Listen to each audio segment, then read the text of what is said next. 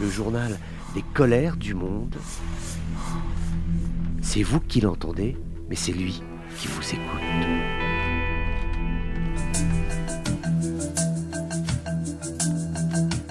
Bonjour à tous, bienvenue dans ces colères du monde. La colère des agriculteurs européens se poursuit en France notamment, avec toujours des barrages, toujours des blocages sur les grands axes routiers. La technique est assez simple, il s'agit de mettre des tracteurs les uns derrière les autres et de ne plus rouler mécaniquement. Des bouchons se forment, la colère des usagers de la route, mais aussi la colère des agriculteurs qui demandent des choses somme toute assez simples. Ils veulent moins de taxes, moins de charges, puisqu'on est dans une situation absolument ubuesque où les agriculteurs touchent de moins en moins d'argent et certains même sont payés ou se payent eux-mêmes parce qu'ils sont chefs d'entreprise, mais c'est pas parce qu'on est chef d'entreprise qu'on gagne beaucoup d'argent. Ils se payent en dessous du SMIC, du salaire minimum, alors que à la consommation, au prix, dans les rayonnages, les denrées qu'ils produisent coûtent de plus en plus cher. Donc des agriculteurs de moins en moins bien payés, des grandes marques de la distribution qui gagnent de plus en plus d'argent, c'est un véritable problème. Donc ne se faisant pas entendre, ou en tout cas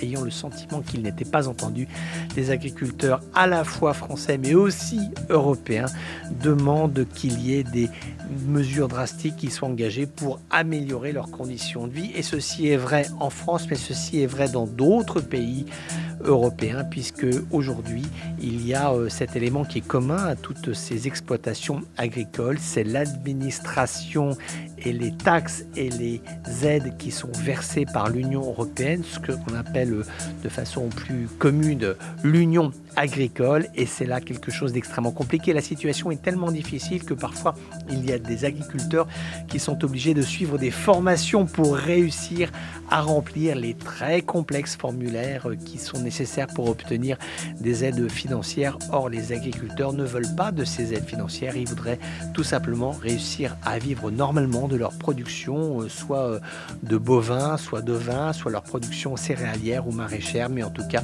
ne plus être sujet à ce système d'aide européenne et pouvoir tout simplement vivre dignement de leur production agricole. Et visiblement, au regard de la colère sur le terrain, ce n'est absolument pas le cas en ce moment.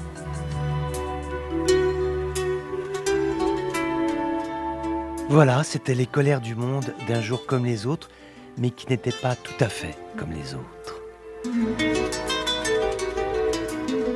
On se retrouve bientôt pour d'autres colères du monde.